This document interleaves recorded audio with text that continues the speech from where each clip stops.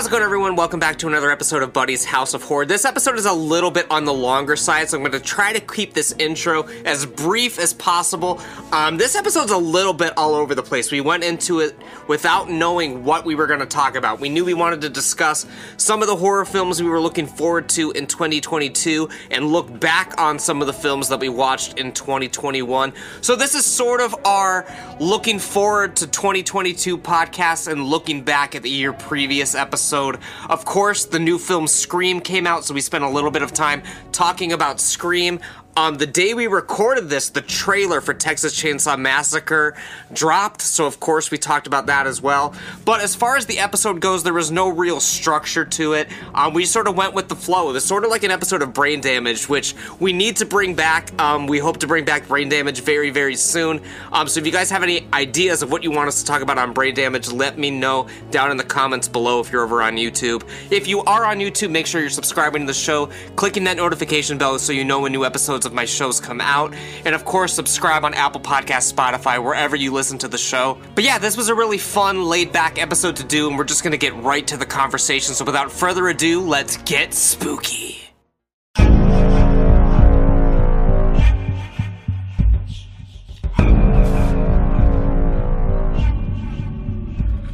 Alright everyone, how's it going? First show of February, the month of love.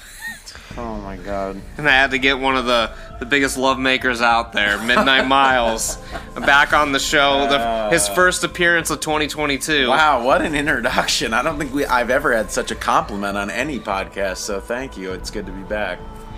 You kind of giving me James Hetfield Load era vibes right now, with the mustache and the long hair. Yeah? Yeah.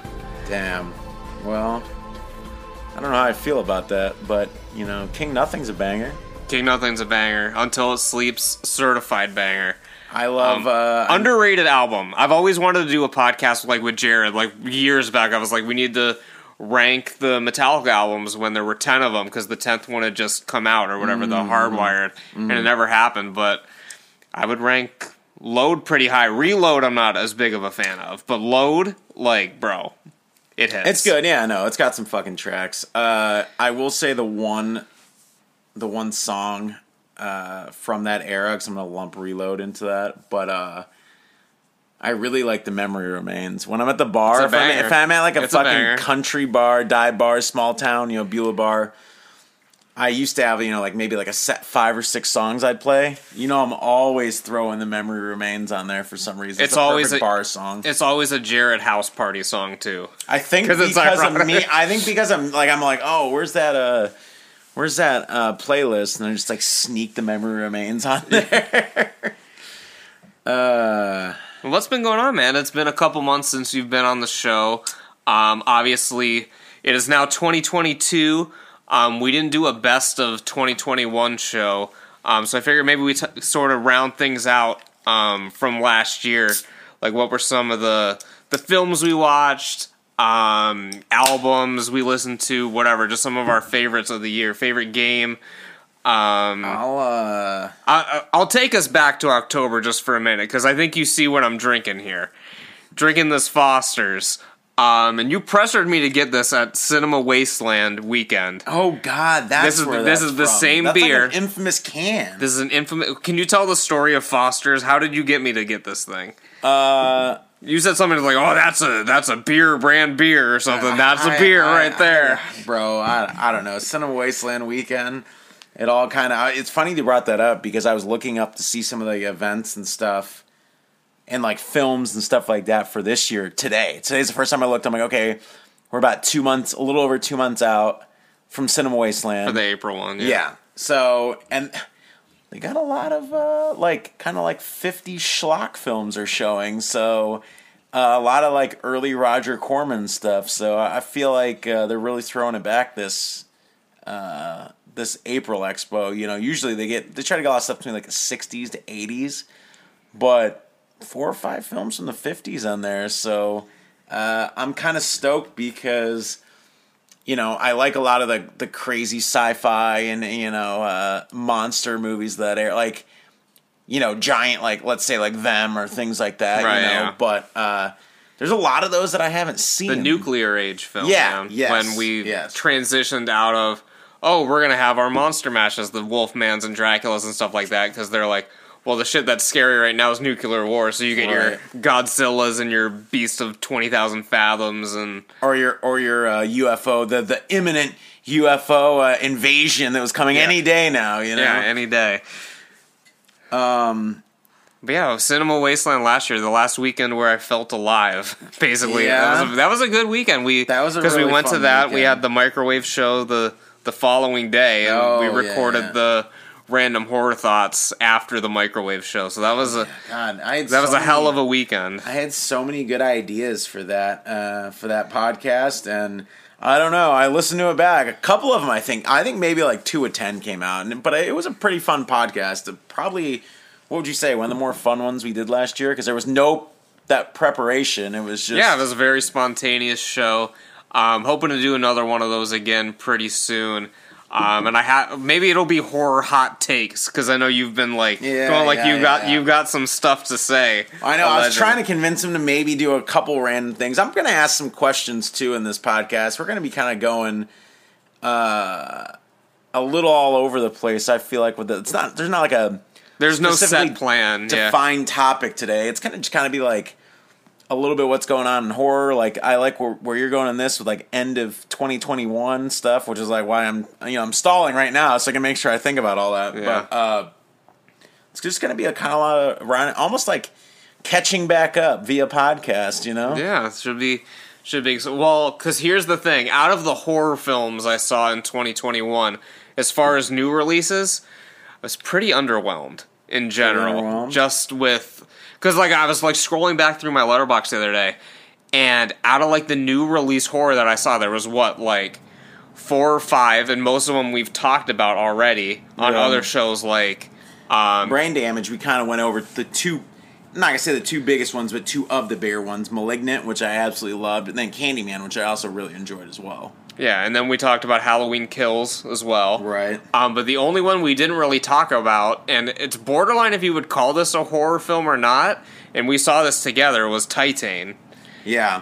Which was probably out of the horror films I saw probably the highest quality one that we watched. That was probably... If I had to put together a top 5 out of the top of my head of stuff I watched last year, I'd put that in my top 5, maybe even top 3 to be... It really... At the time, it was going to be up there. What month? I think I had It was when Dylan came up, whenever that was, November. I think I was going to put that in the top 3, and it still might be, but I was a really big fan of Dune this past year. That one I really, really loved that. So that was definitely probably top 2. I'm not sure what my number 1 would be, but Dune, that could be Dune, you know.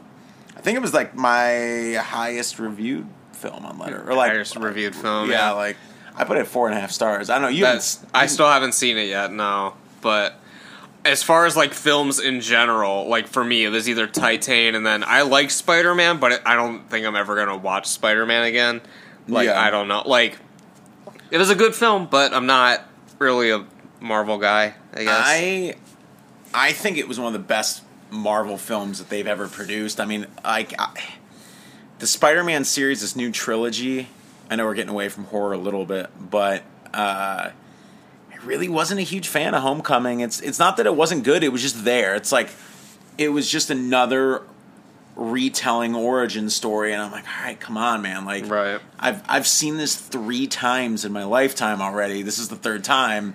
It's kind of beating a dead horse for me, but I really liked... what was the last one? No Way Home?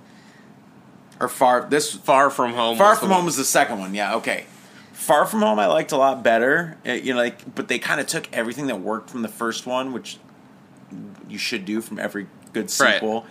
But they really made it their own and made a new film. They weren't trying to just, hey, we're bringing back the Green Goblin, we're bringing back whoever, try to make a more original film. And I really like that. And then this one, probably the nostalgia heavy parts were kind of why I was, a big fan of this, because, spoiler if you didn't see it.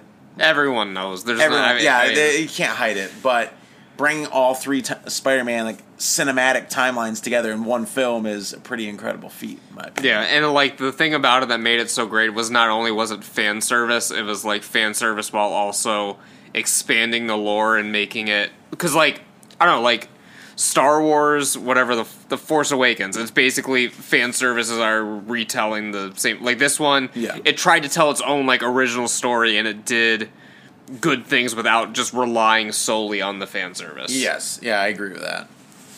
This is a girthy can, by the way. This Foster's. Bro. This is... Girthy is the word for it. It's pretty large. It's Australian for beer, bro. Yeah.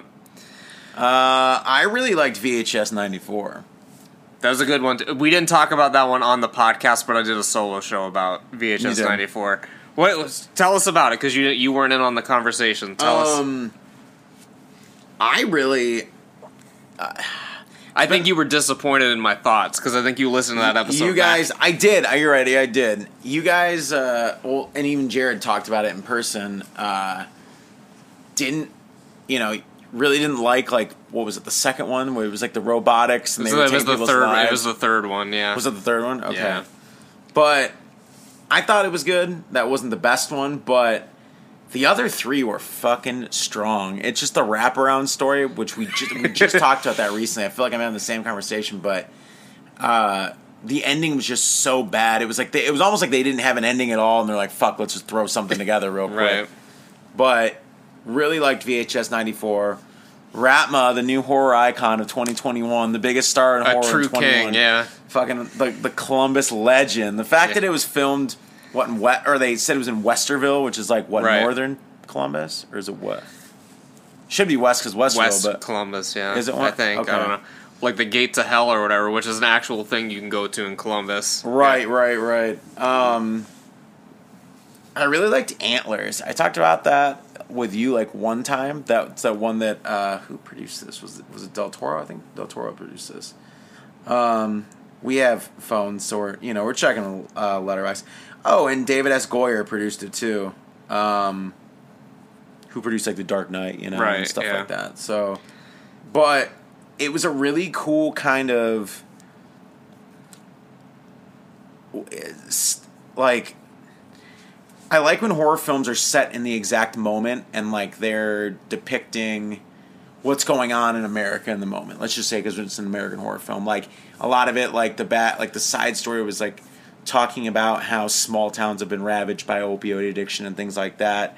And I feel like a lot of films, maybe some dramas here and there, stuff like that, but like hadn't really addressed that to right. like, how it is. And some of it kind of hit home, like seeing places that I've lived before and seeing like very similar problems. But it also had one of my favorite, I don't want to say urban legends, but kind of, the Wendigo. The Wendigo, bro. Wendigo. I always say it the Wendigo because I think it sounds better. But yeah, Wendigo. But I like the full frontal shots they had of this version of the creature, and like the gore, and I really liked it. Had Kerry Russell, who I like. Kerry Russell. I think sometimes she's underrated. And I hadn't seen her or anything in a while, but I don't know. I just really, really, really liked Antlers a lot, and I don't know, maybe something I think you should check out. Sometime I think it's underrated. I don't know. I feel like it kind of snuck out at a weird time. Did decently well in theaters considering the whole pandemic thing, but I feel like more people should have been talking about it at the end of the year because it was good. So at work, we just got this brand new board game. I doubt you've heard of it. I don't think you're a board game aficionado, but I am not. It's called Horrified American Monsters, and I'm thinking about getting it, and we should play it sometime. It's literally a game where, like, I looked up a little bit about it online. It's on the cover of the game. You have Bigfoot, Chupacabra, the Wendigo, and Mothman. And I think there's one other monster on there, but basically you're fighting these monsters, like, in the fucking board game. So, should have a board game night soon. Your boy, the Wendigo. Oh, the Jersey Devil. That's the other one. Oh, yeah. Okay, that makes sense. So, it's like American Cryptids. It's called Horrified American Monsters, I think it's called. So, interesting stuff. Good. It's hard to talk about, like, album of the year and relate it to horror.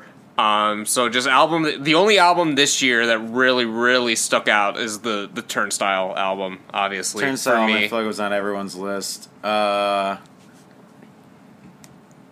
really think that the new Brockhampton album was probably my favorite album of the year. And then if I was going to do a top 3, Nothing Nowhere, Trauma Factory, and then probably Grayscale Umbra, which is weird because it's 2 kind of hip-hop albums and then a pop album, but that was kind of like I feel like it was a really good year for like punk and hardcore music though, especially hardcore, because so many bands kind of came out of nowhere, just because like some of the blog spots and the things that like I follow, like bands in the last year like signed to a label, you know what I mean, like all like they're like hardcore definitely is having like kind of like another resurgence, right? Especially you know, just saw Vice Turnstile. Ohio the other week. That's true. It's crazy, that reunion, especially with like that band had all that beef with Vice New York because like same band names. I just never thought that they would kind of resurface, but it was pretty crazy to see them the other week. Dynamite Jared fucking almost blew his whole shoulder out because he got flipped onto it when he was trying to. I think he stage dived and did that. I don't know, but he realized that we're in our 30s now and it doesn't work quite as well, because I saw the pain on his face as he was walking away. I was like, damn, bro. But yeah, it's really... did you have anything more besides like 2... Could you do top 3 albums? Or I don't know. I can't... Like, this whole year of music is like such a blur. There's not really too many new release albums I listened to this year. Like, I got into some other stuff, but not so much new releases. Same with games. Like, the only game that came out this year that I played a fuck ton was Resident Evil, and we already talked about that quite a bit. What culture said that Resident Evil Village was the number 1 game in 2021? I was very surprised they put it over some of the other big hitters that came out. Yeah. Especially like Halo Infinite and stuff like that coming out at the end of the year. Right. But they said Village is like the perfect way to do like a current to next gen, whatever you want to call, like a modern blockbuster game where it was still very exploration heavy, but it was contained enough, had the side quests, had the really epic moments and the good fights. Like, they just said, like, that's how to make, like, a AAA action-adventure horror game. Like, but even going beyond, they said, like, they still think that's one of the best examples of just incredible game making on every, like, every aspect, so... Yeah, because besides that, all the games I played were from, like, the year previous, because I didn't have a PS5 until, like, midway through the year, so I was catching up on, like, Spider-Man, Demon's Souls, stuff like that, but that all came out in 2020, so... I really like the new Life is Strange, but I really, really like that series. This new one, shout out to Midnight Marissa for getting me that for Christmas, by the way, and I smashed that game out in, like, 5 days, which I normally don't do, but... It's not an overly long game, but that was really cool. It was a little more linear than the first 2 in certain aspects of like, it's kind of like a choose your own adventure, But man, they know how to grip you with a story, man. Fuck, right off the bat, those games, like the first half hour, you're like, oh, like you're just in it, Yeah. But the new Life is Strange, new Resident Evil. I feel like there was something else I played that came out this year that was good, but this last year it's spoiler, it's the 31st of January 2022. January 31st, yeah. So we're technically, just bear with us. It was last year, but I feel like Village, Village really was like, I'm a little bit partial, towards Resident Evil, but it really was quite the game. Yeah. I don't know how many fucking times I've beaten it now, but it's a lot. It might be in the double digits. You pulled a me on the game. I mean, Jesus, I've only beaten it twice. I went crazy. Did you beat it with a knife yet? Yeah. You did beat it with a knife? I beat it with the only... Look at this Giga Chad over here, as they like to say. The only trophy I have left is the one where you get, like, the triple S ranks on, like, the mercenary, and it's just like, there's no way I could ever do that. I got decent at the mercenaries thing, like pretty good, and it was still like to get anything above an A. Like I think I got an S like once, and I almost shit myself doing it. Like the only way I can fathom being able to do it is literally just watching a tutorial and doing exactly what that person does, which I don't really feel like doing. To get the triple S's, you would have to play probably each of the missions like 100 times. I know like, people are like, no, you wouldn't. But those dudes getting the triple S's have the map like every Everything spawn point memorized. And then you basically have to have all the weapon upgrades. So you're looking at a fucking werewolf and it dies. Like it's just like dead, like one shot, one hit, you know. There's no other way to do it. You know what I mean? It's just, especially because some of those, like the one where you're kind of like out in like the castle grounds, there's like fucking like 40 or 50 enemies in that fucking. I will say I'll have my own Giga Chad moment. I did do a fucking perfect run and killed all 40 or 50 enemies in one combo. But I think I did that. Didn't I do that? I did one high one in front of you.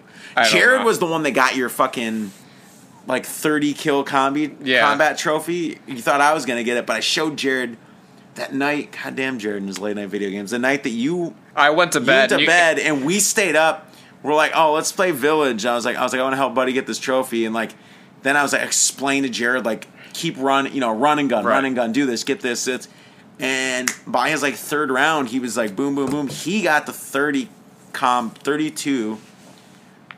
I got 29, and I was running up right on one, and the fucking thing ran out. But we stayed up. I think we played fucking Village Mercenaries for like 3 hours of your PS5 one night. I think you did, because I had to work in the morning, and you guys were just on the here. I think that was the latest. I left like 3 in the morning, 4 in the morning, and that's not normal of me as a 33-year-old man. Well, yeah, 20. I feel like film-wise, you talked about it, but I didn't really. I did love Malignant. I saw it with the whole HBO Max thing at home, and I was jumping and screaming once, the whole big. Oh yeah, because you didn't watch it with the rest of us. No, I watched it I watched it with Midnight Marissa, but I really loved the new Resident Evil film, but they really dumped that into theaters, like no fucking promotion. I've heard horrible things about it, but you've been really been a champion of the film. It comes out February 8th on Blu-ray. Bro, I'm going day one and getting that shit, and we're gonna have to watch it. All right. So, shit, that's only about 2 weeks away. Not even 2 weeks. 8 days away, whatever. 8 days away, yeah. I heard it's basically a made-for-TV movie. They said it's like. To be honest, they did incredible things with the fucking budget. Like they really the film. I think was made for $25 million, and it definitely looks like more than that. Like I was kind of when I looked at the budget, I'm like. Jesus Christ, they made this for that, Is there some cheesy CG and stuff like that? Yeah, but I feel like the Resident Evil and the era, like when I think of those games it's from, it's like little weirdos, cheesy CG doesn't bother me at all, I'm willing to give it a chance.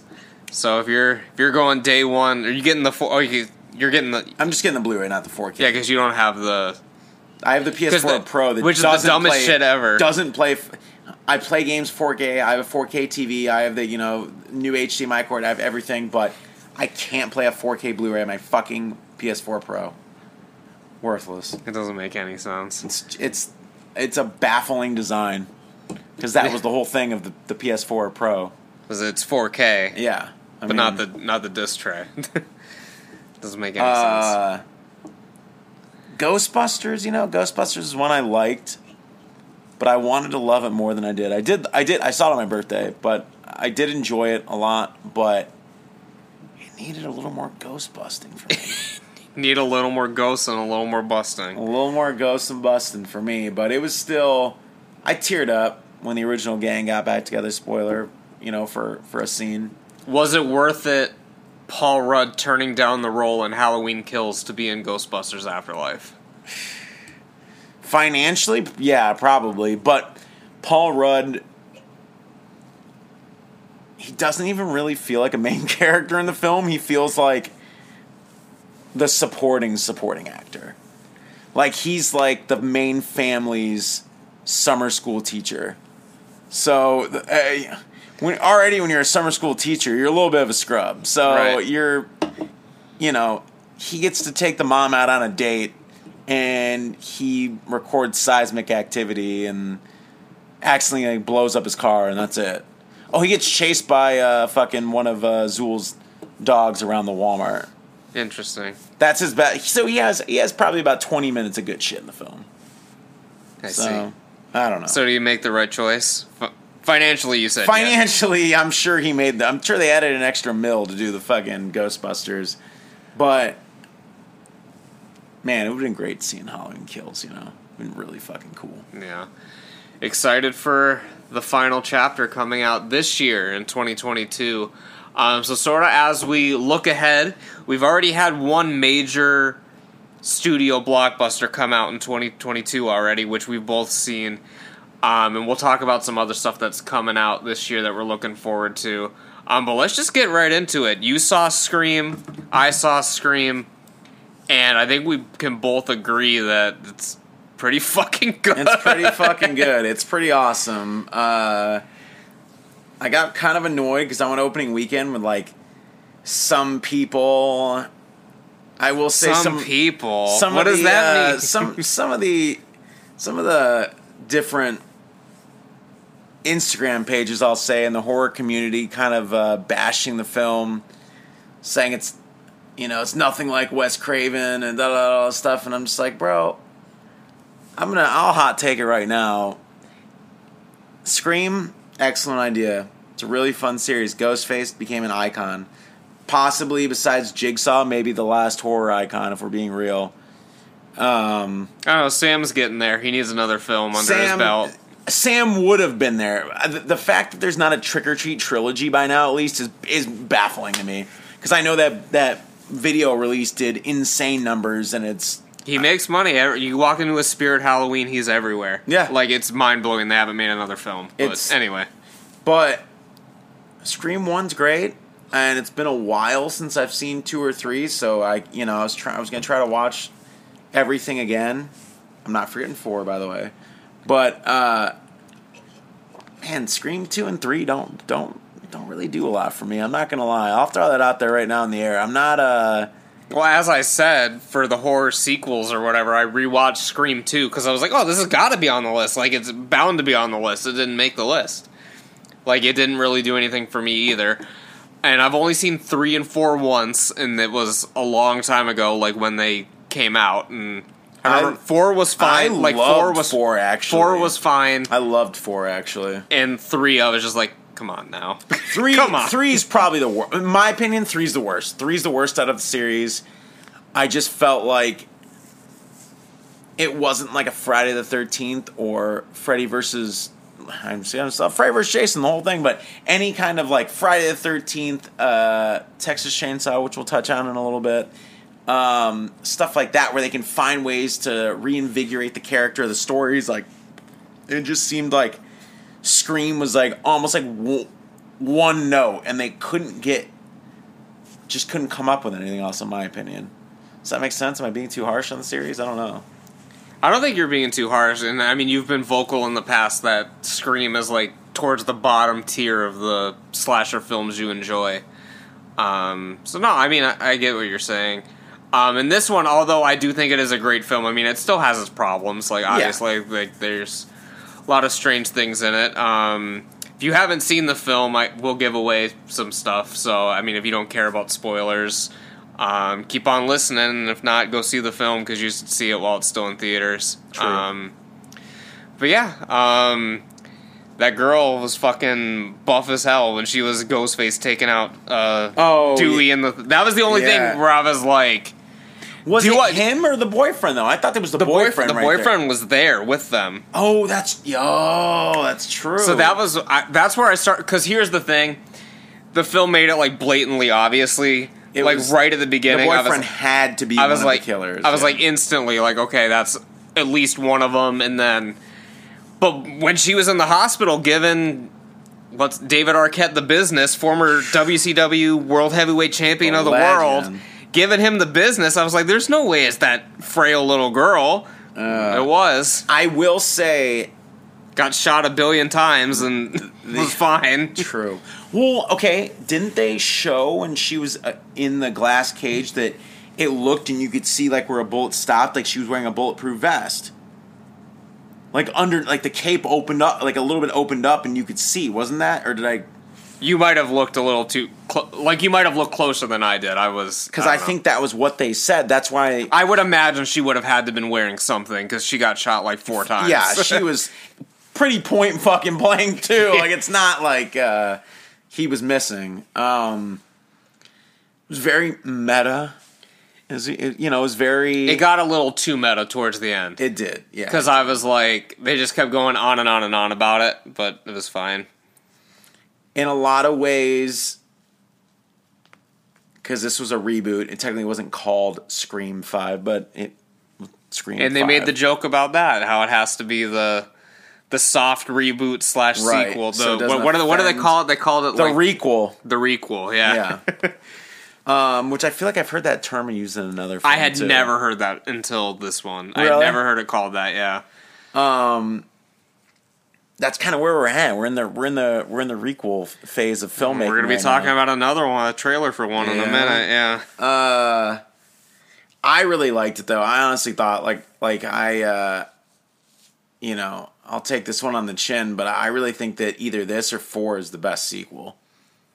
Like, I haven't seen 4, and so I'm going to have to rewatch 4. But I really thought 4 and 5 stories, to me, were just really good. Like, some of the things they did. Even this one, like you said, when you're talking about the scrawny girl killing Dewey, they tried really hard to really throw the blame around. And, like, honestly, the way this sets, who the second killer could be. Yeah. And to be honest, even though I kind of had a feeling that it was also her, they did a really good job of her a couple times. I'm like, oh, could be that. Like, the writing, the way they did things, the way they cut certain scenes, I'm like, man, they are doing a pretty good job. You start to second guess yourself. Yeah, like I really was second guessing myself. I thought the stabbings were really brutal in this. More so, I don't know, just the way the kills were good. The kills were like the one where it comes out this other side of the neck and it's kind of like playing with it, almost playing with like. I was like, God, just some of the stabbing. It just felt almost a little too real for me. Like I was actually like not uncomfortable, but I was like, oh, this is like my body knows this is pretty fucking violent. Yeah, like more realistic. Yeah. Other than, story was great, writing was great. And like I said, it does get very meta, and it gets like towards the end, it's just like so on the head that it's like annoying almost. Yeah. But like it's even meta, like because the whole thing is like based around the Scream movies exist in this universe. They're called the Stab movies. It's like based off of this. But like the thing that like really got me about how meta it was literally David Arquette and Courtney Cox like talking about their failed relationship. And I'm like, oh my god, yeah. And I was like, Kat, like this happened in real life, like for real. Yeah, it was. Yeah, it was a little bit. I heard they weren't obviously too fond of being on screen at the same time. Oh, really? Doing that, that was what I was told, but I could be wrong, obviously. But I mean, you're kind of forced to in that. So she's probably like, if they do another one, bring her back. Like, oh, thank God, Dewey's dead. I don't see that fucking asshole again. Yeah. Well, today the big story I guess out was the Texas Chainsaw. We'll call it the requel, the reboot, the Texas Chainsaw Massacre requel. Which trailer dropped today, and it comes out in 3 weeks. Comes out in 3 weeks, doing the same exact thing these other films have done. Literally, I'm watching the trailer, and it's like 50 years ago. I'm coming back for him now. I'm like, oh my god! So this is Halloween again. That's the like, that was the big. It just felt so blatant. Even the way they cut the trailer and some of the shots, I'm like, and like now they're all like Harlow's or whatever. Like they have that mini like downtown area, and I'm like, oh my god, it's their Haddonfield. Like it's like literally like oh now he has a city, a little abandoned city to fucking roam and kill people in. I liked how different the mask was, though, from like all the other. Oh yeah, I thought it looked cool. Just looked like absolute shit. Like it'd been aged legit 50 years. Like looked bad. I don't understand. Obviously, the story yet. We don't understand the story yet because it's just the trailer. But everyone is being bussed into this town. Did you notice that the old time bus? Yeah, because it's like just rebuild a new community and like, and they're like it's kind of a weird concept because like first of all, it didn't look like they had done anything to the town yet, and they just dropped like 30 fucking people off in the center of it. They didn't even know that the one house was obviously occupied, which seems to be the main group of characters just walks into. Yeah. And, For you know, like reason, I will say the Texas Chainsaw films have a very interesting history and all sorts of ups and downs, but so far from this trailer, this story looks like it could be one of the weirder ones. I'm not really sure what the fuck is going to happen. I know it's going to be bad. Like, I know that instantly. And not just because Netflix is doing it, which has a big part of it. I know it's going to be way too Netflixy. We get that from the trailer where you literally see everyone putting fucking Leatherface on like TikTok live and like all this shit. That like, was at the end of the bus. That was like the trailer. I'm like, oh, I like this trailer, and then they did that with all the fucking phones. Like, I'm trying to cancel you, and I was like, holy, like it just kind of ruined. I'm like, it just ruined the whole vibe. Like I'm just like, but then it did show Leatherface chainsawing someone into the roof of the bus. So I'm like, oh, thank God it redeemed itself. So I will be getting trashed. I will watch it. But I'm hoping it's so bad it's good. Like I don't think it's gonna be. You can call it a good film, and it's hard to say that because just basing it off of essentially like the first trailer. It is the first trailer. I hadn't even heard that they were doing this until recently. No, they released that like not a trailer, but that poster like 2020. Because what's his face from the guy who directed the Evil Dead remake and did the Don't Breathe films? He produced this, and I think he helped write this. So he was attached. Everyone had big hope, like, oh, this is going to be the return to form for the series. But I saw it had a very, very troubled production. I was doing a little bit of like the directors left or something, and they had to get someone else, and didn't like where the story was going. Like I guess like they had it all done. The directors were like, all right, cool, bet we're gonna make it, and then like a couple weeks in or whatever, they like completely changed like the ending part of the film, and they dipped basically. So that's a pretty poor sign. Leatherface had like the last actual sequel, the new Leatherface, not the one that was Leatherface Texas Chainsaw Massacre 3. Right. That had the director who did fucking the French extreme film Inside that I'm a huge fan of. I think that was the director who did Inside. Maybe it was the co-directors of the original Martyrs. Now I gotta look. Sorry, guys, we're professionals. I gotta get on Letterboxd fucking... It's just weird, because, like, even though I know it's not going to be good, it's hard to, like, place where I think it would go with the other sequels, because they're all just so all over the place. Right. The second one's a parody. The third one is... more... It's... I don't know. I like the film. I like the third one a lot, but it's kind of just, like... in that weird 90s slump that we've talked about on the show before, where it was like good horror films for a few years there were not coming out at all. A couple of these sequel like franchises would like pop one in every year. You know, you'd get like Nightmare on Elm Street, Freddy's Dead, then they're like, oh, well, maybe we can do a fucking Texas Chainsaw 3 this year. Then the next year is like, you know, Halloween, The Curse of Michael Myers. You kind of get that weird early 90s where it's like once a year they tried to throw a horror film out and just see what stuck, but the directors of Inside, and they did stuff for ABC's of Death. But I mean, the thing is, like, they've had people that should have been able to make the Texas Chainsaw films, like promising producers or writers or directors, and then you just hear the production all goes to hell because there's too many fucking hands at the bottom. But Lionsgate produced Leatherface, and they've had I think they've been pretty notorious the past handful of years, just fucking their own productions up. So the whole Hellboy sounds great. The whole Hellboy thing where they just fucking went in and redid so many parts of that franchise and stuff. Just killing good properties, you know? Yeah. But we'll see. We'll see what it is. It's probably gonna be shit, but Yeah, I'll check it out though. I mean, I'm not gonna judge it too harshly until I see it.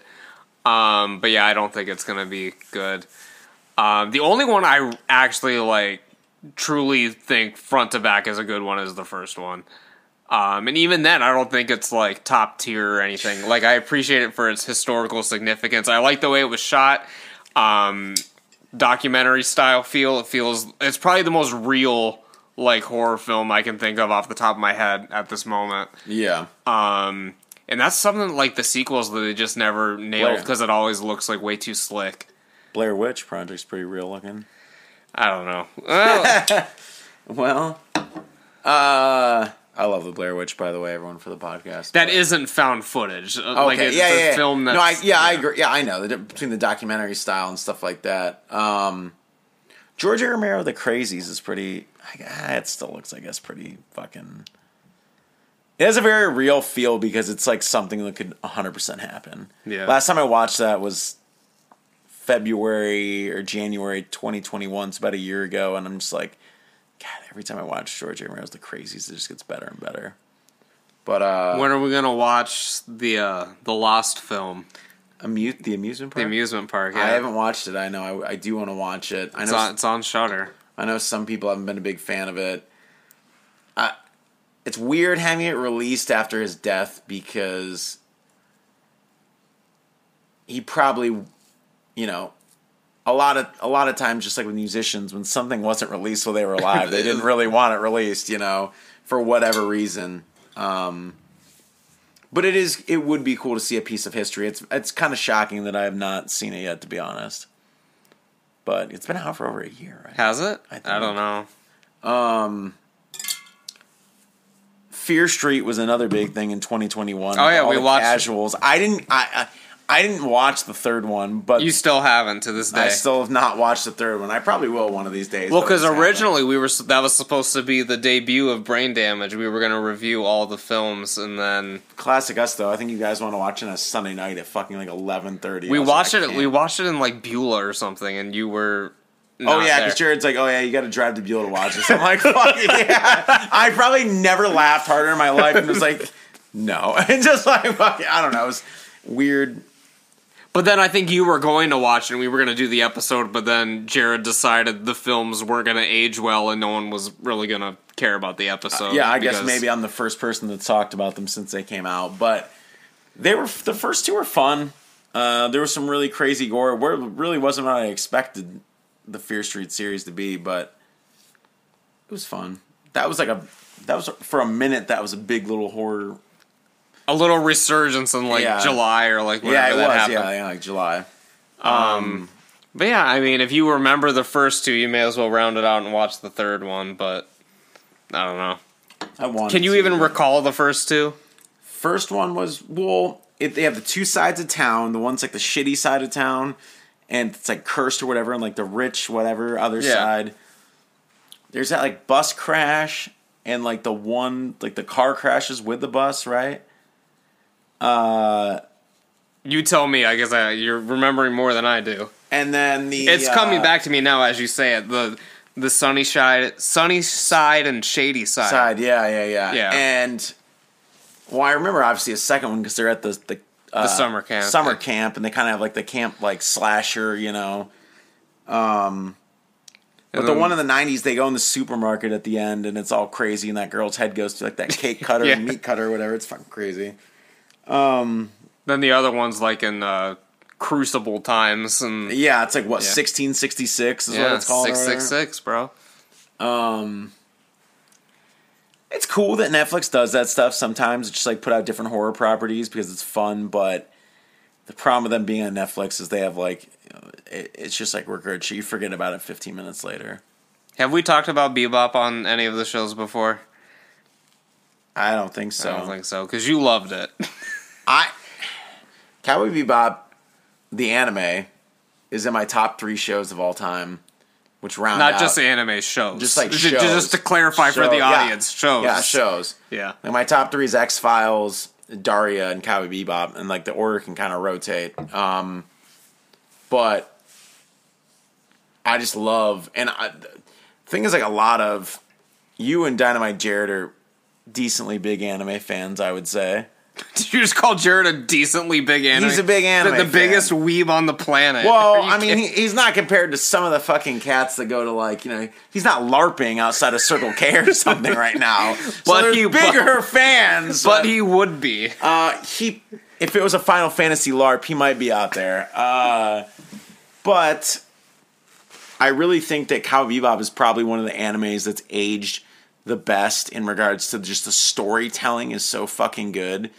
And the way that, even though half the episodes are story of the week, they manage to kind of find ways to make the main characters grow, and then it weaves into all of their individual, like, storylines and story episodes. And I don't know, it's just a very satisfying show, and it's a show that is just excellent to rewatch. Like, I'm watching it right now with Midnight Marissa, so she can watch the anime because she watched the live action. And I rewatched it in 2020 because I'd got the Blu-rays literally as the world was shutting down. It was like work. We were worried about work shutting down and stuff, and I went on that Friday and bought a new hard drive for my PS4 and bought because I had like a gift card or something, and bought a new controller and then bought Cowboy Bebop on Blu-ray. I was like, all right.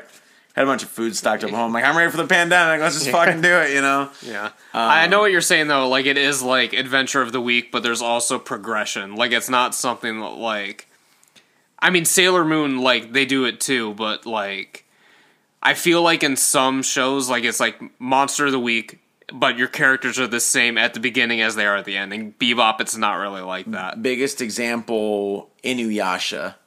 A show that I liked when I was a kid. It started, and then you just realize that it's fucking 100 episodes of Monster of the Week and him crying about Naraku or whatever, and he's just like never, and multiple movies where they think he kills them, and then he just shows up at the beginning of the next movie. Like, it's just like, it's just everything that I feel like is wrong with some of the, manga or anime of the week things, because it's like, You can miss. It's just the most filler shit you've ever seen. If the monster literally is like a fucking half dead water snake that week, you're like, oh, I'll just shut it off. Like, I just don't need to watch this shit this week. If the next week he's a zombie with a big sword, you're like, all right, let me see this fight real quick. Yeah. But like, I feel like anime nowadays, for content's sake, has gotten, there's more animes now that have 100 episodes, 200 episodes, 300 episodes, like stuff like that, where before it was like... One Piece never ending, yeah. One Piece never ending, yeah, where they just had 1,000 episodes or something. Something insane like that. But, like, back when Dragon Ball Z, was hitting like 276, whatever, in America, I think it's 292 in Japan, something like that. Like, you're like, oh my god, that's like a crazy, all these story arcs and the characters evolving. You see Gohan grow up, all this stuff. But then there's a lot of shows that are that link nowadays. It's like Monster A, Monster B, Monster C, Monsters. The person's still crying if they don't know if the girl's in love with them, like 70 episodes deep, and you're like, bro, stop, like, please, like, I don't know. I don't like anime as much as I did when I was younger, because I feel like the writing and the animation for me has gone downhill. You need to watch Attack on Titan. I know. It's literally like, I'm literally getting my mind blown every week, and Miles is like, oh, what are you talking about? Literally so many fucking interweaving stories that, like, I don't know how they didn't have this shit planned out, like, from episode 1 until now, just, like, the way that things, like, come together, like, it's fucking nuts. And, like, if you haven't seen Death Note yet either, have you? I read... Oh, my God. I read some of Death Note. I read, I don't even know, but I read a certain amount, and I didn't see the Death Note film either, and I like the director, but, it's just a couple of these newer ones I've kind of just... I do know the Death Note story, though, but I mean, some of these ones I just haven't spent the time to watch or read. I mean, there's too much content out there nowadays. We have to... I had to work, I got stuff to do. You gotta watch Monday Night Raw every week. The joke of watching Monday Night Raw. I already told you, my big thing is, thank God we live in the modern era with DVRs, with the ability to skip commercials. I don't start Raw till 9 or 9:30 on a Monday, and then I get to the segment that I know is going to say, and I just hold the fast forward button. In 20 minutes of my life, I'm there.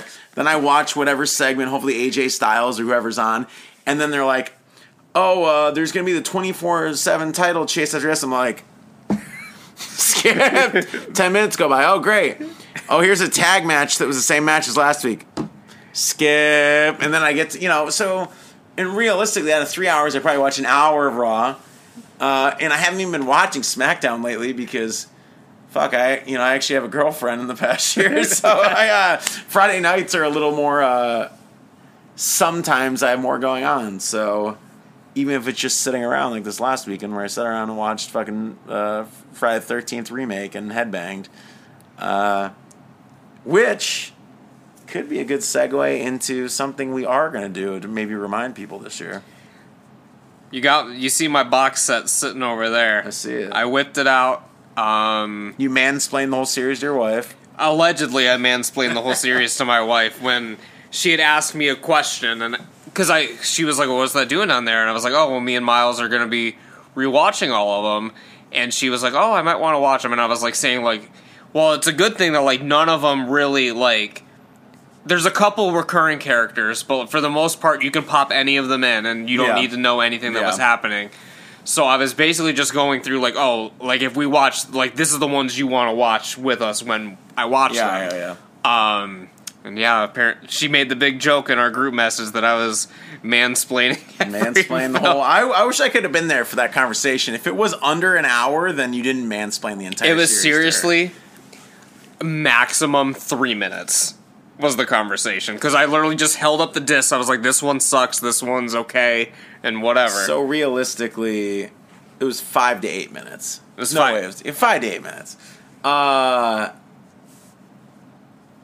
very excited for that podcast. And you've got a head start. You watched a couple of them already. It will be the Lord of the Rings extended cut of podcasts. That's all I have to say. The most iconic. Just even look at that box. Did you buy this? Did you pre-order the box or no? I didn't. You have the mega version. I have the box that they sent the movies in was this giant, because it came with 2 posters, so I pre-ordered it, and it came with this giant, they made a custom shipping box for this set, and I saved that fucking shipping box, and sometimes I just open it, I'm like, this is fucking dope. It says like Shout Factor on one side, Friday 13th 40th anniversary, blah blah blah, and it's like fucking like everything's initialed. You're just like, what the fuck? It's like the Holy Grail. They're like, this is the best thing that's ever happened to your life, and they just like sent it to me. And the poster art is insane, because one of them is a 40th anniversary poster, and on the cover of the poster, it shows every single kill from the film. I remember getting that, and I was just like, man. This is the biggest boner I've gotten whenever this came. Well, this came out in 2020, the box set, right? Something like, because you got it when it first came out. I didn't get it until I think it came out fall 2020. I could be wrong. Time's going by so quickly now. I have no fucking idea. You still got to get your replacement discs. I know, because I have. The thing is, I have the set that has 1 through 8 on it already. So I own almost all the Friday the 13th films on 2 Blu-ray sets. But still, you gotta get the good release. Bro. I know the long story is like they sent this, and this is partially why I waited to get it, because I was like, I don't know if there's gonna be like problems with it, because like they sort of announced it and then it just sort of happened, and lo and behold, there were like 3 discs on the set that are like fucked up. It's like the part 3 was messed up. Some of the 3D doesn't work in like one scene, and then like. I think Jason Goes to Hell was fucked up, and there was Jason Goes to Hell had 1 gore scene cut, just like out of randomly. Yeah, and then there was another one, but I can't remember what it was. But basically, all you had to do was like send like your receipt or whatever, and they'd ship you out the correction discs or whatever. I gotta do it. It's just hard when I've multiple. I think I have, and I've said this on one of the other podcasts, but I think I have 4 copies of Friday the 13th Part 2 right now on Blu-ray at least. Fuck. I just did my top, 21 through 50 films, and I on Letterboxd. Go follow them. I pissed off probably a few horror fans with my placement of Friday the 13th Part 2, but it's all right. Jared definitely didn't see it, because I would have got some kind of fucking hell. There's no way he looked at your list. There's no way he doesn't. I could literally be like, Jared Latsy's the biggest piece of garbage I've ever met with the worst film taste, and he sucks at moshing, and he'll never hear this right now. He'll never hear any of this. If he does, I'll be blown away, but I guarantee you it's not going to happen. He's listened to a few episodes before. He's not going to get this deep into the episode. He's already fucking playing whatever daily anime game he has to fucking play to get his missions in or something. I don't know.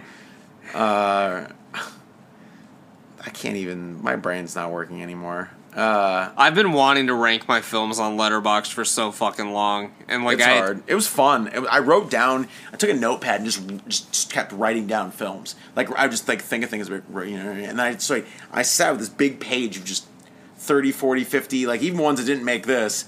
And then I'm just like, oh, would I put this here? Would I put this here? You know, it was like kind of fun to do. I don't know. Go ahead though. Yeah. No, that's all. I wanted to do it for a while, and then I like started making a list like probably like 7 years ago or something on Letterboxd. I never finished it. What? How you? I'm such a dickhead though, but Friday the 13th Part 2 over Halloween, or like what's the original Halloween? Yeah. Well, you have Halloween 2 over the original Halloween. So like these are things I've come to expect from you. So like I don't like. Yeah. I was just like, thank God he has Godfather 1 ranked above Godfather 2. Bro, I'm so tired of people saying 2's. 2's incredible, but bro, Godfather 1 is beyond iconic. Beyond iconic. Like, what'd I put? Yeah, Godfather is my number 9 favorite film of all time. And it's true. Like, when I was a kid, AMC, bro, anytime fucking... It could literally be the best day of all time outside. I look at the old TV guide. I used to get them printed, you know, in the paper, and it'd be like, yo, Godfather starts at noon. I'd be like, well, I'm fucked. I'm not getting... From noon to 3 p.m. in the afternoon on a Saturday, my fucking 14-year-old ass is watching The Godfather. I remember one of the first times they did the fucking Godfather trilogy on TV, and I hadn't seen 3 yet, and I was like, Mom... I know you got to work today. I'm not going anywhere. When you go to work, I'll be sitting there. When you get off, I'll be sitting there. I'm watching the Godfather trilogy today on TV. All 9 hours with commercials and all. I remember getting through the end of that, and I felt like I seriously just masturbated for the first time and like ran a marathon. I'm just like sitting there sweating. I probably have like crumbs on me from something I ate. I probably pissed myself in the middle of it, and I'm like, wow, I just watched a guy's entire life. The ending of Godfather 3 is so sad. I can't spoil it. It was sad to me. I'm just like, wow. I still need to watch, because I got it on Blu-ray, the Godfather 3, like the recut of it, the one that Coppola did. Recut. I haven't watched it either. I haven't watched it either, but I got it, and I don't know, I'm curious to see what he does in it. But yeah. What's going on with your list? No, I just like laughing because, like, you know, sometimes you look at things later and you're like, huh. One day I'll do it. One day I'll make a list of my top 50 films on Letterboxd. I did a video before of my top 10 films that I rated on Letterboxd. Okay. And basically the point of the list was like, because when I rate something on Letterboxd, it's like your gut reaction. Like, you watch it, you fucking do the thing. So, like, my list was like, not very reflective on what my top 10 would have actually been. My top films, like, I have films that are rated less than certain films, but I consider that film higher. When I rate stuff in Letterboxd, it's memories attached to the film if it's an old film, how much I enjoyed it on the initial watch, how many times I've rewatched it, and like little things like, if I was going to sit around with like a bunch of people, would I throw this on? Like, I have all these little things in my head when I'm rating a film on Letterboxd, and so on my list, like, I might have like a 4-star film, and then farther down I have a 4.5 or something. Right. But because I also look at like how well in my simple brain, how well I think the films like made, or if they made, like, you know, some films. And I try to make it relative. Like, literally the other day I was watching, like, fucking Sledgehammer, like a fucking SOV film from, like, 82.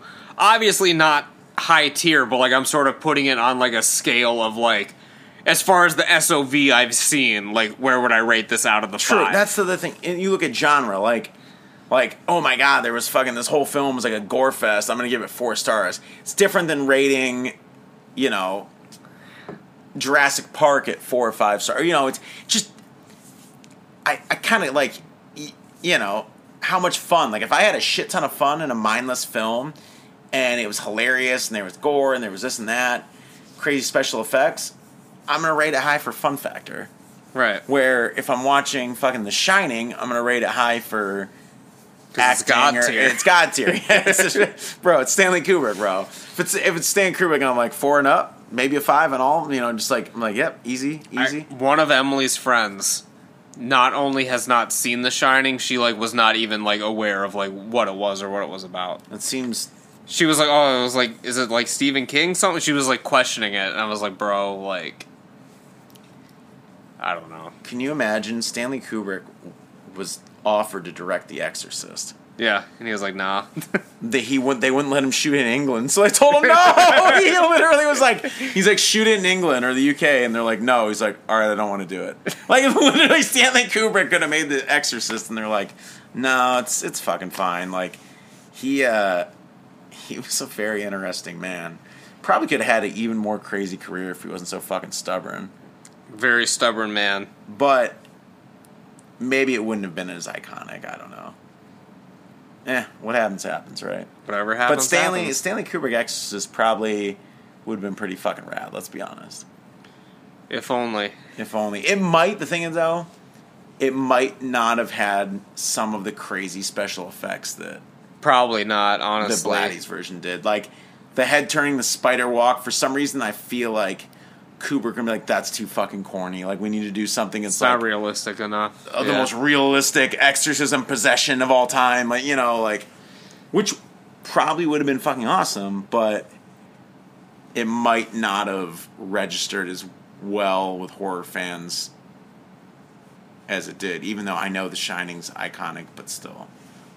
You might not have made The Shining if you did The Exorcist, so. It's true. Only made one horror film. True. Clockwork Orange has some horrific moments in it. Has in some my horrific opinion. moments, yeah. That's also my But- top 20. Yeah. Clockwork Orange I've rated higher than The Shining now, I just realized that. Yeah, because it was in your 20, not your 21 through 50. Yeah, I think Shining's 21 and Psycho's 22. Something like... I think you had Jaws at 22. Jaws was in the mix. Jaws right over there. Those right there, I mean, that's like a fucking... Those are 3 heavy hitters. Those are some powerhouses. Yeah. Shining, Jaws, fucking Psycho. Whew. Talk about a triple feature, man. That'd be one. I'd be sweating with crumbs on me as an adult after that, bro. Yeah. I don't know, man. What else we got to talk about? What else are you looking forward to this year? Because we've got Texas Chainsaw Massacre, which we talked about. Halloween Ends, which we've talked about to death in like other shows. And it will, I'm sure it will be talked about as Many we get times. closer. Yeah, probably at least 2-3 more times podcast. But you know, I was listening to something about, you know, Evil Dead Rises, which is the new Evil Dead sequel, which the article kind of confused me because is Bruce Campbell not in Evil Dead? Evil Dead Rises isn't Evil Dead 4 then, right? Or is it? I don't know. I know he's producing it at least. I thought he was in it. Okay, because they're saying basically the premise of Evil Dead Rises, from what I read, is basically Demons 2. Yeah, it's in an apartment building. Yeah, okay, all right, yeah, then that's what, whatever Evil Dead Rises, that's what it is. That's the joke. Evil Dead Rises, it's a high rise. I know, Yeah. it's very on the nose, but I'm very curious to see what they do with that. You know it's going to be insane, like in some regards. Like it's going to be, even if they keep it a little more, I don't want to use the word realistic because they're fucking deadites, but, you know, the little bit more crazy realism of the Evil Dead remake, you know, which I really liked, by the way. Yeah. You're not, I don't know. When I first saw it, I think I was just jaded that I was watching a new Evil Dead film on the big screen, and early at that fact because I was like part of like an advanced like press thing Oh, okay. for it, so I saw it like 2 months before it came out. Yeah. So I remember thinking like highly of it, but then I rewatched it like once it was out on like Blu-ray or whatever, and I was like, all right, this is kind of whack at times. The problem is a lot of these retreads, remakes, sequels, requels, anything modern is any kind of backstory, any kind of just getting to the dance, I guess, of like the kills and everything like that is like almost on fast forward. Like they're like, here's a book, this is what happened, do this, and then you're just like into Yeah. It's like there's no slow suspense, there's no them discovering things or listening to the tape or like, it's like all of that is compacted into a much shorter time. All these Yeah, because you just got to get to the point and then get going. Like, you can't, like... Because the thing is, everyone knows what the fuck's going to happen, so, like, you just got to do it and get it over with. Like, you can't fucking draw them out finding the book, like, 45 minutes in. Like, it has to happen, like, right at the beginning. The thing is, though, like, I feel like there's ways to write these films to make those beginning parts interesting or, like, maybe shock the viewer a little bit more. Like, for me, like a good shocking start of a film, like Midsummer. Midsummer started with like the opener and like right. Like it just had a good start and it gripped me and brought me in. Granted, it wasn't a sequel, Right. But I don't know. There's just some ways that it's just like I feel like because it's such a rushed beginning, first act of the film, in some of these that are like we said, the remakes, the sequels, whatever now, that makes them more forgettable because, but maybe that's just because we already know. I mean, like you said, we already know everything that's going on, Yeah. I don't know. I don't have a list in front of me of what else is coming out this year, but I'm hoping we get some good shit. I'm really excited for the Black Phone that comes out in a couple weeks with Ethan Hawke. Did you see the trailer for that? What's it called? The Black Phone. No. About the guy that kidnaps kids and puts them in a basement and he wears a creepy mask? No. Oh, and Scott Derrickson directed it, he did the first Doctor Strange film, but he did Sinister. So okay. He's reuniting with Ethan Hawke again So I think, to be honest, that's probably like in my top 3 films of the year. So I'm pretty excited for that to come out. I was excited about Texas Chainsaw. Now I'm kind of on the fence, but I want to see it. But the fact that both of those are coming out in February, I'm like, all right.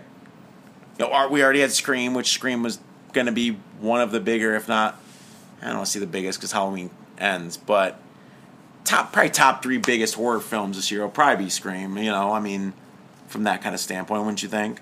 Oh yeah, for sure. I mean, big franchise coming back after a long period of time. We need a fucking new Friday the 13th. I'd love to see it. I'd love to see a new Nightmare. I think Robert Englund's not going to be around forever. I think we got to crank one more out. Especially if they're doing the fucking requel thing or whatever. I mean, they said. I thought New Line's probably maybe a bullshit press release or whatever, but New Line said after they got done with the fucking like Conjuring trilogy and then finishing up Insidious, they were going to work on a new Nightmare on Elm Street. It was like the next big goal for like their big horror like series. But Insidious 5, I believe, does come out this year. Or end of the year, or maybe beginning of next year, but... I thought it was the beginning of next year, but I could be wrong, because I haven't really been following it too closely. But Patrick Wilson is acting, but he's also making his directorial debut. He's actually directing this one. Oh, God. But... We'll see. We'll see. Actors turn directors. I mean, some of them, it works out very well, obviously. But maybe we'll hear some rumblings of it by the end of this year about like maybe them like a new Nightmare like script floating around or something. Yeah. But Friday the 13th finally just like got all of its legal battles figured out. So I wouldn't be surprised if this year someone's got to be pitching something. This year's been 13 years. I think it's like 13 years in a couple weeks. I think the remake of Friday the 13th came out February 13th, 2009. I know it's 2009. Yeah. Like I said, I just watched it under a week ago. Perfect nipple placement, baby. The most iconic your line. favorite scene of all time. Miles has been basing his personality around that scene the past 13 years or however long you said it was. It's funny because I forgot the other things that he said in the film because it'd been a while since I seen it. And he goes, I think he says something, and Marissa was just on the ground rolling. I think he says something like, "Your titties would win in a titty contest, baby." And I forgot that he said that, and I was like, damn, that's almost just as iconic. I still need to rewatch all these films, but I can comfortably say that the remake might be in my top 5. The remake is really brutal and really fun, and a lot really goes on in it because it's kind of like a remake of like the first like, three films in a little bit of a way. That beginning part when he's sackhead Jason before the actual like title screen. That's God, it still hits. It the still best hits part. so the hard. best part of that fucking film is the random title card like 20 minutes in. Yeah, it's it's legit. Like it's like so it's, far into the it's film. like comedically long how long it takes for the title card to come up. It's basically they shot an entire Friday the 13th Part 2 inspired short film, and then they're like, oh, by the way, and then they go on, to like what's a mix of the first 3, but it's just like it's crazy. Yeah, I'm really hoping that for like a new Friday the 13th, because there's been 2 of them that almost happened. I still think the sequel to the remake that was pitched was a Friday the 13th set in the snow. So I know it's a summer camp, but I think there's ways they could do the story to do that. You have people break into the camp in winter. So they're like, all right, no one's going to mess with us or whatever. We can sleep in this cabin, have a campfire, all this stuff. They could even do one that based with like adults. Like, I mean, the whole thing is based on Jason. It's not based on summer camp. Like, it doesn't have matter. A group of hunters. Like, people are on a hunting trip, and they come across Crystal Lake, and Jason's like, "You're on my fucking property." Like, just like that's all. That's how easy the story writes itself. You just need Jason. Yeah. And maybe, having... New Line. I just gave you the fucking script. Just, there you go. Write it. I just attach the hunters. Just attach it. No, because, I mean, look.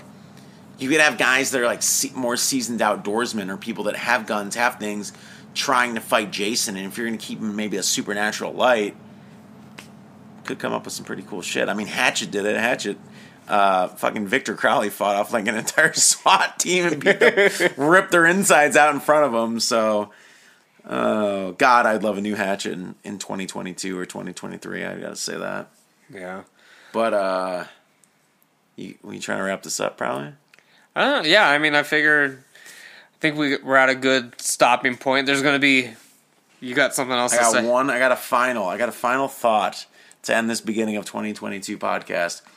What are 3, and this was something I wanted to bring up earlier, what are 3 either horror shows, films, books, anything, just 3, like of any of those video games, things that you want to either watch, read, do in 2022. It doesn't have to be new, just something, and I'm going to answer the question too, something that you've put off for years. Almost like a confession of like something you want to finish before this year's over. So my New Year's resolution for this year actually was every month I wanted to watch an iconic like film, like not necessarily, it doesn't have to be a horror film, but like an iconic film that I've never seen before.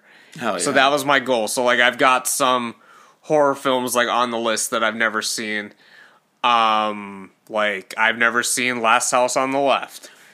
Like there's just some just like random just like horror films that for some reason I just like has eluded me. There's a lot of films that are on my list, like not necessarily horror, that I want to watch. I want to watch the What We Do in the Shadow show. We watched a few episodes of that. What'd you think of that? Yeah, what'd you think of? Well, because like another thing I was going to bring up on the podcast, but yeah. Well, because like I loved the film, and I was like, all right, they're doing a show, and like in general, I don't watch a lot of shows because I'm more of a film person. It's like, all right, I'm going to sit down, hour and a half, and it's done. Yeah. So I don't know. I might watch the show. It's nice because the episodes are only 25 minutes long. So it doesn't feel like such an investment. Yeah. Every episode's not an hour or 49 minutes or whatever. But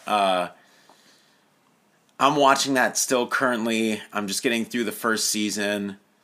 Really enjoying it, enjoying the new characters. Because it's like different group of vampires. But I finished the Day of the Dead show, and I really liked that. Surprisingly, I didn't think I was.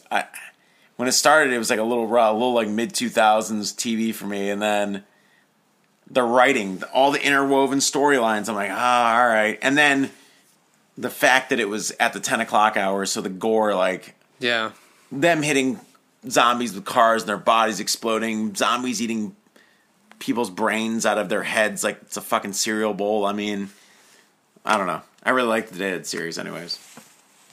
I don't know. Like, there's a lot of films that I want to watch this year, shows.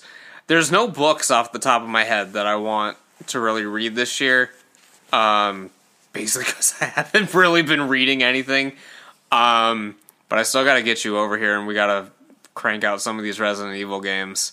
Soma, too. I want to see Soma, man. You got to play Soma this year, We'll play Soma.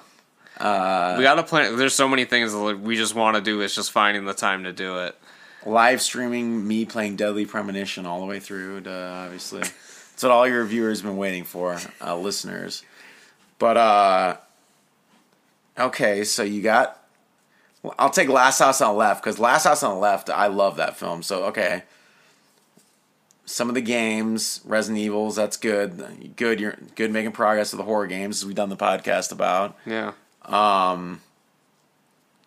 Yeah, what was... there wasn't really a third one, was there? What We Do in the Shadows. Oh, true. Oh, yeah, okay, that's good. Yeah, TV game, yeah.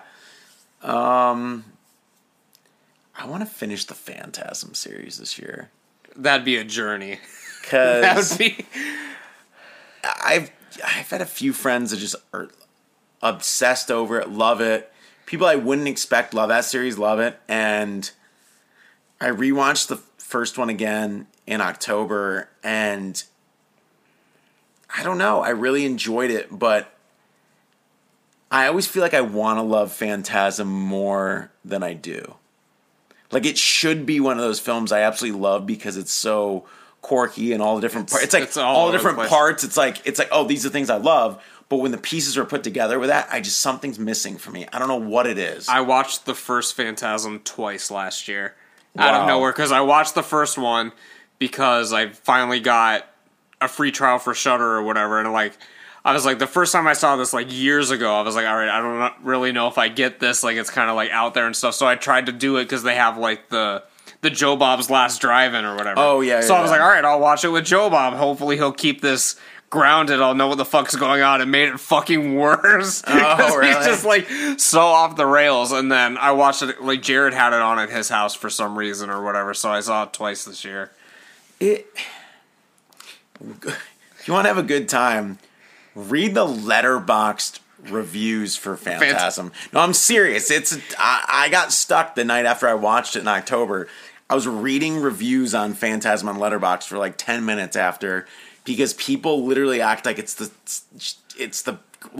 they're like, yeah, it's a metaphor for this. It's just the breakdown on there. I'm just like, yeah. I don't think I've ever seen a film on Letterboxd where so many people had so many varying degrees of reviews. It was kind of interesting, but I'd like to finish all those. Rewatch some of them. Finish I've never seen the last couple, but even though the trailer for the fifth one that was made so many years later, the trailer's so fucking bad for Ravager or whatever it's called. It's just, this talk about bad CG. Literally is one of the screens where the fucking ball's coming at the screen, and it literally looks like the fucking PS1 early level fucking CG. I'm like, bro, stop, dude. You had to put that in the trailer. At least hide it until they until they pay for their fucking ticket. Or they bought the fucking $10 on demand rental or whatever the fuck it was, because it was came out same day on demand. But I'd like to read. I have a lot of horror novels with certain authors, so there's a lot that I've been kind of sitting on. A lot of Clive Barker. I'm reading Clive Barker currently, a Clive Barker novel. I got a bunch of Brian Keene novels part of the way last year, which I've already read 3 of his books. And I got a second copy of one of them that I absolutely love, and I gave you as part of your the joint. Haunt. No, Ghoul. Ghoul, that's Ghoul. what I meant. Yeah. It. Which I watched the trailer for, the Chiller film. Oh, yeah, I saw that. I rented that when it came out. The problem is it's nothing really like the book, but that's fine. Yeah, I told you, I think, but the book, I read the book in my parents' basement and then fucking made me cry at the end of it. I read the first chapter, because my wife was reading it first, and she read the first chapter, and she's like, you gotta read this, they're going to have, like, sex in a graveyard or something. Yeah, and I'm like, this is such a Miles book instantly. Oh, my God.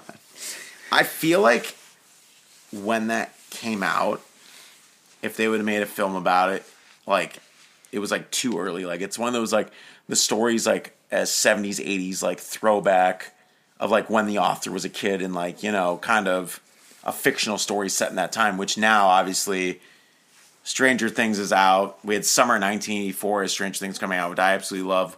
We have a lot of these filmmakers, like, doing throwback stories to their childhood. Right. So it's become more commonplace. But when the book came out, it wasn't... That we wasn't weren't what in was that going era, on. yeah. So, luckily I read it before a lot of these things came out, so it felt very nostalgic. And I think you, being a monster kid, some of the stuff they describe in the book and, like, the way they talk about stuff, you'll be like, oh, yeah, I really... Yeah. And, like, the kids, they do a really good job of, like, really drawing you in, you know? But... And then you see them as adults later. I know it's kind of It-esque, but it's sad. But read that if you get a chance. There's your book. Read that if you get a chance this year. Okay, gotcha. You don't have to. I don't expect you to. He's not going to read the book. But I do want to finish some of the stuff I have. I have one of Jack Ketchum's last novels that's been sitting on my coffee table for a while, so that's what I'm going to try to do next. I should say a horror video game because I champion them so much, but... Has there been that much coming out recently? I did get that PS3 that we've talked about on another podcast. I'm finally going to sit down and finish the original Dead Space because it's a travesty that I haven't. So I'm going to throw that on there. We're doing that. I guess that's three. That's three things I wanted to... That's three. Phantasm series, finish Dead Space, read some more horror novels. Read some books, yeah. All right, well, that's going to be pretty much it for this episode. We're going to have a horror hot takes episode coming out pretty soon. Maybe we'll record that like next week or something. And whatever you guys want to see, let us know. Get in touch with us, and we'll talk about it at some point. I'm excited for the horror hot takes. I know you are. You've been talking about it constantly. We'll see about... Buddy always comes up with these narratives for his fucking... these things that just describe me to the people in such an incorrect way, but it's fine. So he acts like I'm texting him every day, like, bro, when we do this horror hot takes podcast. I think my hottest take was that... It's not my hottest take, but the one that I brought up today when we were talking about the Scream series, how I just don't think 2 and 3 are that good. I feel like they're overrated. I think 3 is like a widely known that it's not that good. 2, you might be able to like make some people upset, but I think everyone is on the same page with 3. Yeah. Well, that's all I got. I'm just looking forward to the next one. So thank you for having me on. And yeah, so we'll see you guys sometime soon.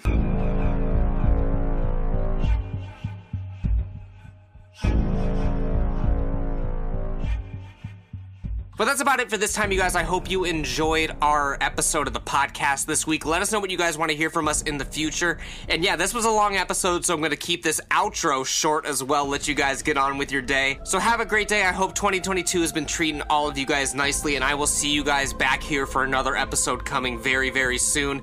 So with that, everyone, take care and stay spooky.